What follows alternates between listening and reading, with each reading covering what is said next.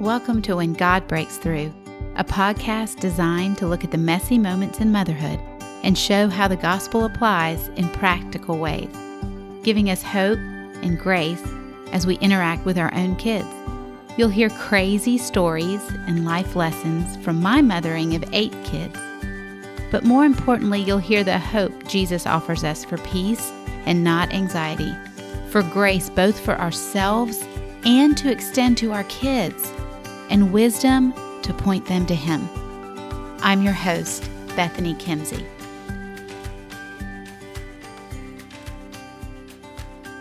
Welcome back to the kitchen table. We have been in a series talking about where practical meets Jesus. And today we're going to be talking about the moments in our lives when our children disappoint us. Whether it's by the actions, by their life choices, where we feel disappointed. We feel like maybe even saddened, grieved in your spirit. What do we do? Where does the gospel intersect those moments? And how do we walk forward in them? We've been covering this look into our motherhood from the perspective of 5 main points. And I want to go over them very quickly. I feel like over the last few weeks in this series, we've done it more in depth. And so today we're going to do it pretty quickly. So again, I encourage you to go back to the beginning and look at and listen to these after you listen to today's. But the 5 truths are these. We understand that there's a soul in need of a Savior. You and I have been chosen by God. We're beginning to embrace the truth that God actually chose you, believing you were the best mother, the best father for your child when you are walking surrendered to Him. That's why you are the one who is given the gift of shepherding this child. So now, though, we are looking at them and we need to have the viewpoint that they are a soul in need of a Savior. They are not a product that we create. They are not something that is one and done when they turn 18. They are a soul in need of a Savior, and we have been given the opportunity to walk with them to the end of our days. Now, obviously, that changes in different seasons. For the most part, I would imagine that this topic today is going to hit the hardest in our middle school and teenage children's lives. Sometimes my little people have disappointed me in the moment. Like, I know that I have definitely had teachers come home and tell me things that my little one has done, and I'm like, oh, man.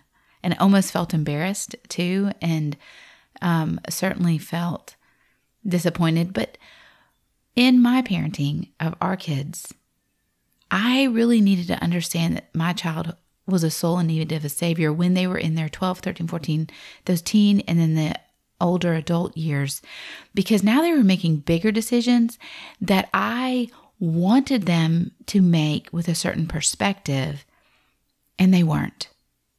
And I was feeling disappointed in them. I was feeling truthfully disappointed in me that the outcome wasn't going the way I thought it was. I mean, I had done all the, quote, right things, done all the steps of Christian parenting I'd been told to do, and my kids weren't turning out. Those were like concepts that would roll around in my brain. But I needed to go back to the drawing board and remember this child is a soul in need of a Savior. That's point number 1. Point number 2, we turn to the Lord, we turn to God, and we say, God, what is your perspective on this child? And I need your wisdom to understand this child the way you do. This is this concept that we keep talking about here of being a student of your child. So we are looking at them in light of the Holy Spirit walking with us, examining this child, maybe even in helping us have sympathy, compassion, or empathy, because all of a sudden we see something that they struggle with that we missed. We're beginning to understand more who they are, how God has fashioned them in their temperament, their personality, all those things mixed together. And then that is the beauty of that child. And every child that we have in our home, they're all different from each other. And I imagine if y'all all were sitting here, you'd be like, oh, that is definitely true. My firstborn is like this. The other child is like this. Yes, I totally can relate. And then number 3, we choose consistency in our messaging, in our pivoting to the gospel. We're going to understand, as we've studied our child and we understand their need for a Savior, we're going to hold to certain truths. No matter. And we just choose consistency. It doesn't mean we choose to be dogmatic, but we choose consistency. And one of the primary parts of that is also just simply in gentleness and humility. That is one of our overarching tenets about our heart posture towards our children. And then number 4, we pray. This is really where we're going to camp out today, because the truth is, as our children get older, there's less and less that we can do to demand that they do things the way we want them to do. It's very easy when our child is 2 to demand that they fall in line. But even when they're 12, that ability that we have is less and less. And so prayer needs to be something, and we're going to speak on this a lot today, needs to be your first line of defense, the first thing you run to. And then finally, the 5th point, the 5th truth that we stand on is that we are called to speak words of life into our child. That we are called to speak words of blessing and the truth of what God says about them and about walking with Jesus.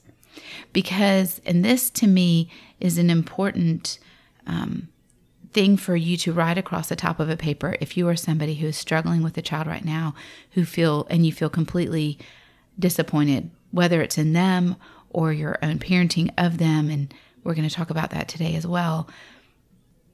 What you and I need to embrace as a child of God ourselves, as a daughter of the King, is that we are not called, nor are we ever responsible for our child's salvation or for their righteous living. We're not called to create these robotic children. We are called to create an environment where the Holy Spirit can work and move. However, we have children who are their own sinful people, and they may choose to accept and they may choose to reject God. But the thing that I have written in Bibles and I have written across notebooks and now is just inside of me is I want to engage with my children in such a way that when the world, with all of its offerings, comes to an end, they will know where true peace and true joy are found.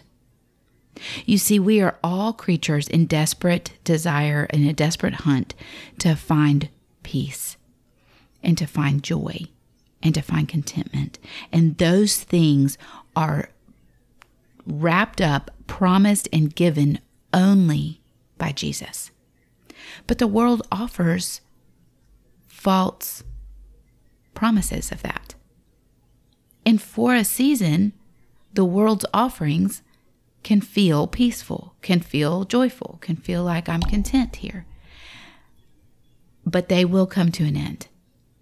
And so, as a parent of a child moving between middle school and high school and college, your perspective, I want to encourage you, needs to be, I will continue to point to the only one who offers true peace and true joy and true contentment, so that when the world fails to give what it is offering or promising, my child knows where they can find it. They know where they can turn back to. You cannot be perfect and create a perfect Jesus follower. You can't. It's not on you. God's not expecting that of you. He's inviting you into a relationship with Him, but He is the one actively engaged with your child. It is the Spirit of God who is drawing them, pursuing them, faithfully speaking to them, orchestrating events around them. It is God's work, and we partner with Him, and we're going to talk about how today.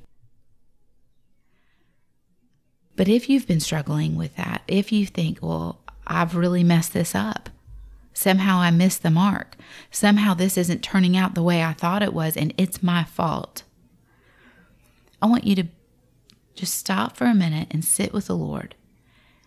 If there are sin issues that you have done, you have acted in anger and rejecting and betrayal, and you have been hurtful and cutting to your child, and those attitudes that do not display Jesus and his love, then you need to go repent for those with humility to your child. Specifically, like, I know I hurt you here, and this is how I hurt you, and I am so sorry. And then you need to ask them the question, are there any other places where you are wounded by me? And with humility, you address those because you want to heal that relationship first. But that is what you are called to. You are called on this earth to be a representation of the Father's love to our children. That's what we're called to. Because we're partnering with God. We're seeking to be united. We're listening to the Spirit and how He leads us to parent. I want to be very truthful. I've had to go to my children so many times. I mess up so much. There is so much grace and mercy from God on high to us, and also our children will extend it. But we need to be able to go to them and go, I think I really hurt your feelings when I just completely bit your head off over that thing that you did, right? They've done something horrible, but we just completely wax them. Then we need to own our part.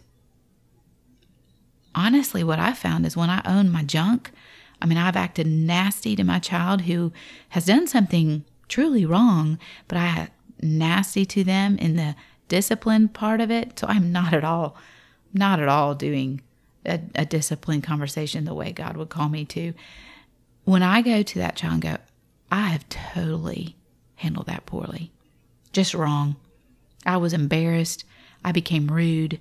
I wanted to cut and hurt you because I was feeling, and I've misplaced my own value and worth because somehow I've decided that your behavior is a reflection of me, and it's not, but I have hurt you. I am sorry. How have I hurt you? What is your heart feeling?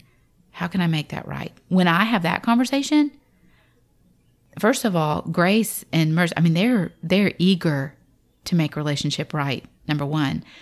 And number two, then there's all of a sudden this beautiful space to have a conversation about what they did and what was going on in their heart.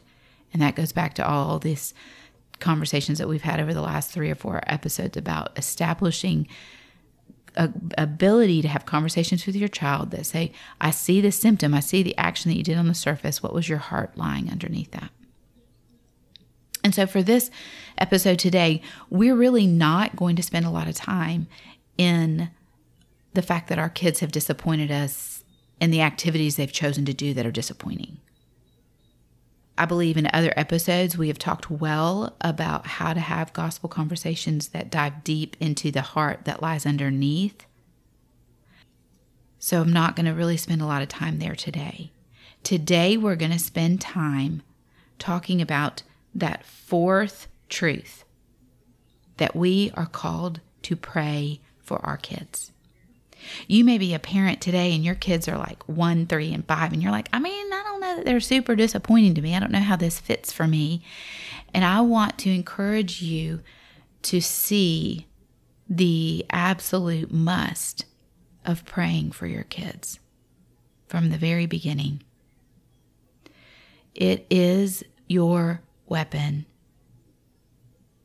It is your way to do battle and to engage in this spiritual battle that is going on around your children. We have talked on this podcast a lot about the fact that every one of us is on a spiritual battlefield, our children included. There's not an age where all of a sudden the enemy says, okay, now I'm going to start messing with this person and trying to convince them they're no good. That starts from the moment they come here. His messaging to you and to me is, number one, an enticement of our flesh. Don't you want to do this? And our flesh responds, yes, I do, whatever it is. So if it's a 2-year-old, man, they want to disobey. They want to do what they want to do. And then that continues. But then the enemy also then speaks words of despair, discouragement, and you are not worthy into each one of us. And he orchestrates that in different ways. We all can probably testify to how we hear that. I'm not a good mom. I'm not a good wife. I can't do this right. This is always something I mess up. I can't juggle my career and my motherhood very well at all. Like, we believe these concepts because they constantly are flooding our mind. And the same thing is true with our children. And again, we talked about that in another episode inside of When Practical Meets Jesus, the academic one. So today, though, what we want to really focus in on is, so if this is happening and there is a battle at hand, and my child may be losing the battle. In other words, they are following the world. They are believing that this is the way I can be happy. This is the way I can be content. I can get along. Whatever it is that they've chosen. What do you and I do? We pray. We pray. How do we pray? Well, there have been lots of ways I've prayed over the years. But I want to talk to you about three. I'm going to use a word picture. So I have used what I call flare gun prayers. And none of these are wrong, by the way. But we're going to talk about the one that, as an intercessor for your child, we're going to use. So I've used flare gun prayers. And what I mean by that is the prayer in the middle of a crisis. Your child is sick in the middle of the night. Poosh, you throw up a prayer. God, please help this child to stop throwing up tonight. God, help me to get through tonight. Help me to be, that's what I would call a flare gun prayer. It is like, help me. I need help. My child needs help. Things are falling apart. It is quick. It is almost shouted out, and it's a flare gun. And then we have what I call a shotgun prayer. And I'm sorry, these are all about guns, but a shotgun prayer, a shotgun like scatters, like it doesn't come out as one single bullet. It's like a scattering effect. And so a shotgun prayer is what I usually say are my prayers for my kids. Lord, please help them all have a good day today at school. It's like, boo, like covers them all. And it's not specific to one. It's this, and again, these are not wrong prayers. These are prayers we can pray and should pray and do pray.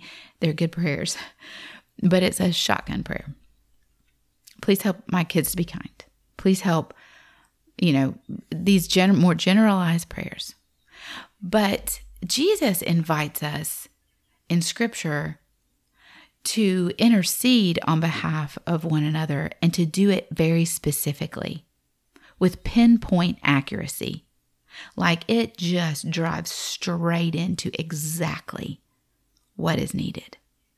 That's the kind of prayer that we're talking about today. Why should we pray that way? Are we allowed to pray that way? What does Jesus say about praying that way?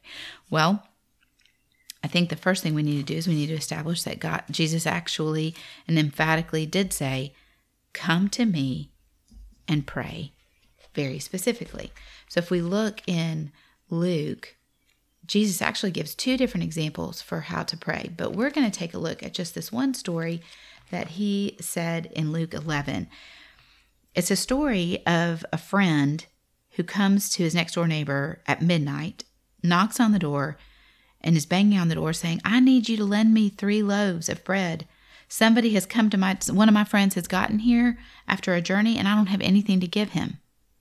Now, back in those days, that would have been offensive on so many levels because every house was, in essence, one room. So this man banging on the door and shouting through the door, let me in, you got to give me some bread, is waking up an entire household. He's bothering everybody with his request.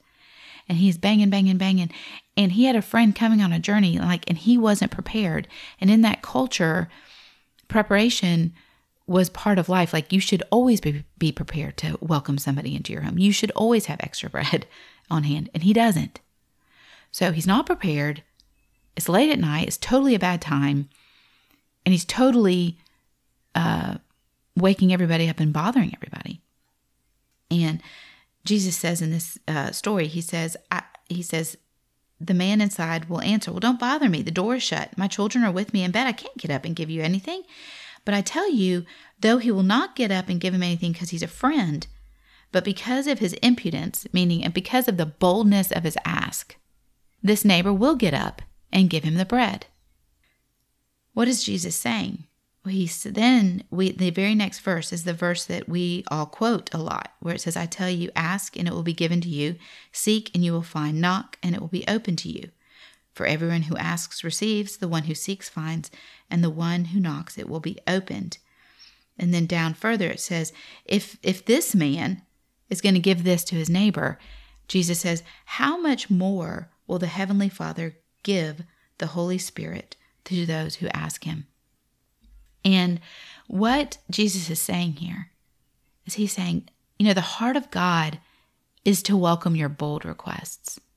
And he will give you the Holy Spirit to lead and to guide you and to work. He will. Because he honors those bold requests.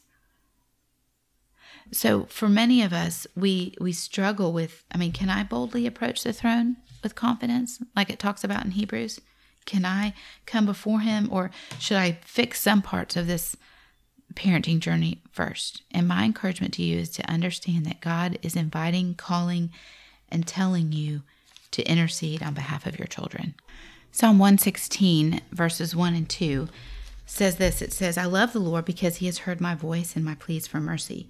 Because he inclined his ear to me, therefore I will call on him as long as I live. The heart of God is to incline his ear to you.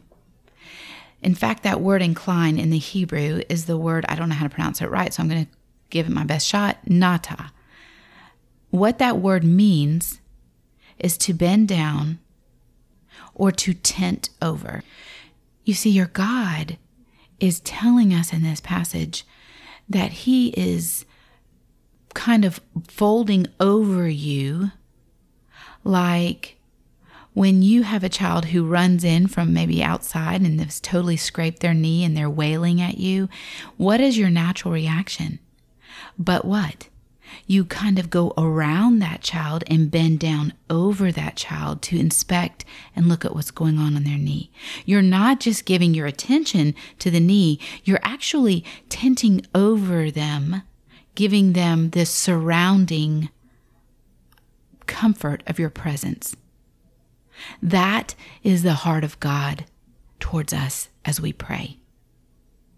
He tents over us. You can see it also in Psalm 40, verse 1. Same word used, same concept. I'm listening to you. I'm tenting over you. So who do we need to look like, or what do we need to look like when we pray for our children? I think for me, the best example of, and what I have said, Lord, let me be like him, is a man who walked with Paul, and his name was Epaphras. And you see him twice in the book of Colossians. You see him in Colossians 1.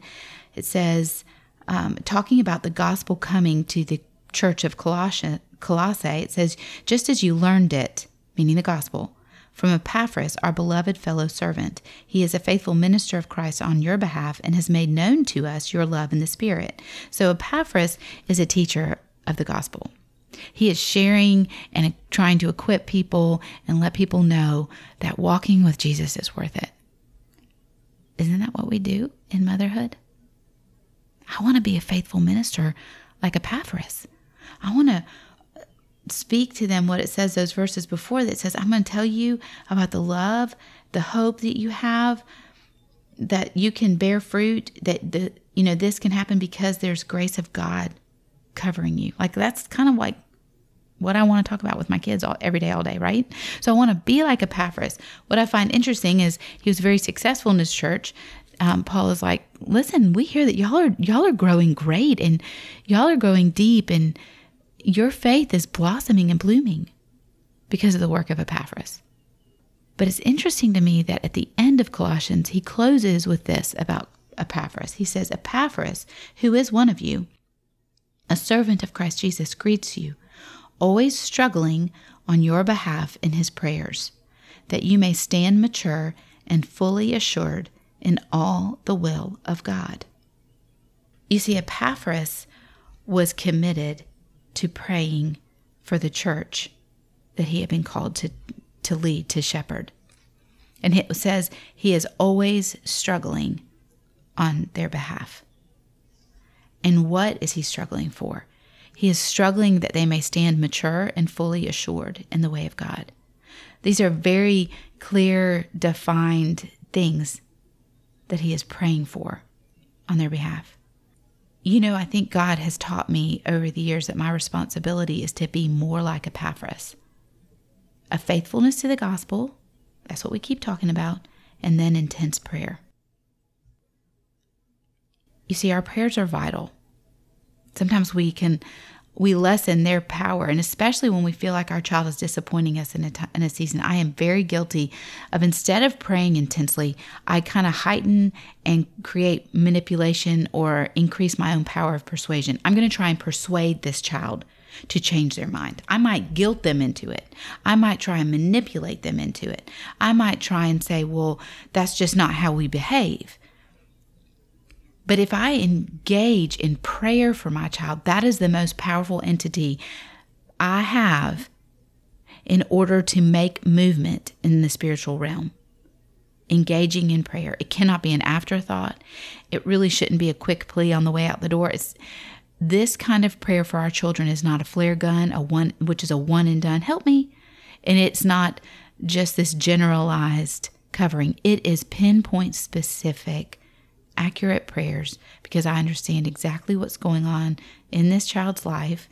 I can see where lies have crept into their heart, where they are believing things that aren't true. And I am asking the Spirit of God to do work in those areas in that child's life.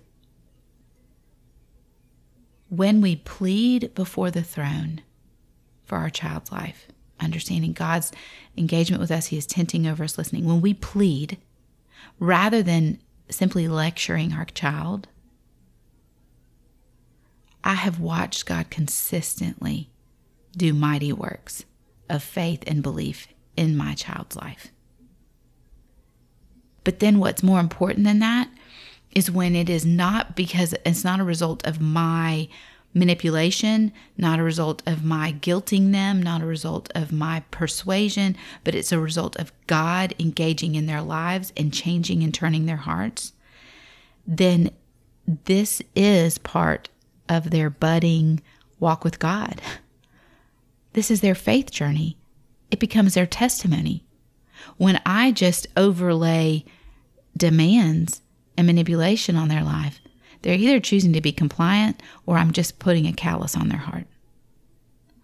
But when I begin to intercede and I begin to ask God to work and to move, then what happens is the response is not to a parent. The response is to God. He is at work. He is committed to your child. He can see around the corners of their lives, so he knows that what is coming will need this faith lesson that is happening right here. And I want to be very clear. This does not negate putting consequences or boundaries up. But there is a difference between putting a boundary up and manipulating your child to make decisions, choices, and have a belief system because they want to please you. We want them to be making decisions and having a belief system because they want to please God. And we are praying for that. And we are interceding for that. Yes, we put boundaries up. So there's certain behaviors that are not allowed and there are consequences. But the heart that needs to be impacted by the Spirit of God. And we pray and intercede according to that. But you know, y'all, this means that when we walk this way, we are not trusting in ourselves. We have to choose to trust God. Is he trustworthy with your child? How long does it take? Sometimes when it takes a long time, we feel like God's not listening. So we have to go back to these passages of Scripture and even apply them to our own thought life. Yes, God, I know you are a God who listens. And this is part of my child's faith journey. So finally, when you are studying your child, which is that point number 2, asking God for wisdom and perspective, and when you have your sheet of paper or whatever down, and God begins to unpack for you, you are specifically asking the Lord to show you the places where they're believing lies. Because yes, you are going to have conversations with them. You do want to, point number 3, be consistent in your messaging and pivoting them to the truth of the gospel for them. So whatever they're believing, we want to see it with God's perspective so we understand what lies beneath the lie, the belief, the fear, the whatever lies underneath. And we want to have conversation there, but then we are also praying. How do we pray? So how do you intercede for your child? So we say, yes, man, I want to do it. How do we do it? Is it complicated? No. When you are asking the Lord to show you the things that your child is really struggling with, not the symptoms that lie on top. What are they really struggling with? Then we are going to pray scripture that speaks exactly to that struggle. So if it is a struggle that they don't feel like anybody likes them unless they're a certain way, then we are praying scriptures that absolutely speak to them, beginning to understand they are God's workmanship. They are created uniquely by Him. They are precious in His sight. They don't need man's value and worth. They have been deemed worthy and righteous by God when they choose Him. Like, we are praying pinpoint specific scriptures to the Lord, asking Him to work in our child's life. If you want a starter guide for how to do this for your child, I actually have a free resource. It's a prayer guide.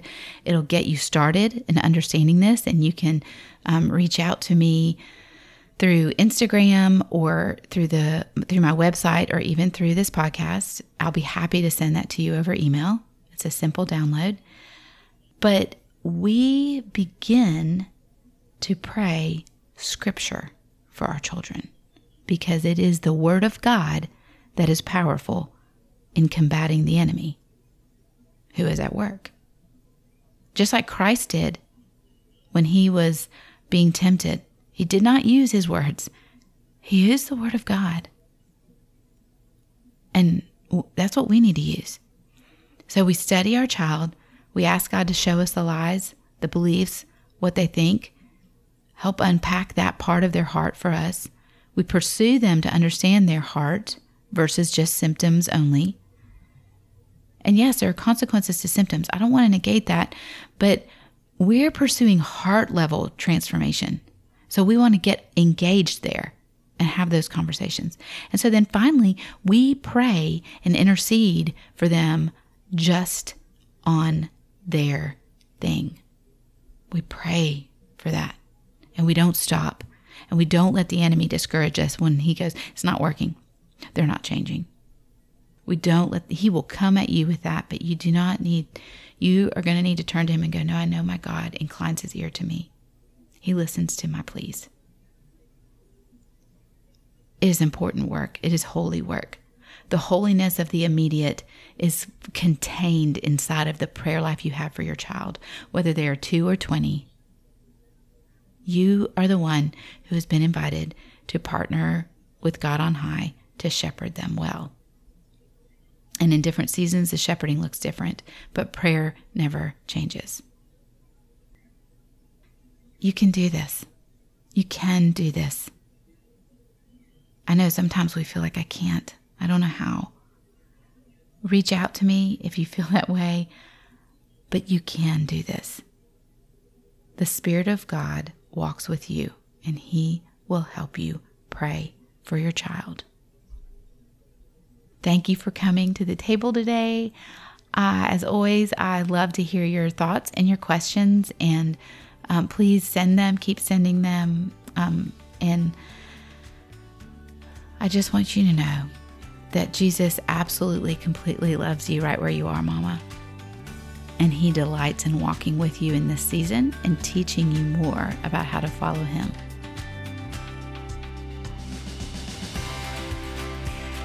I hope you enjoyed this episode of When God Breaks Through.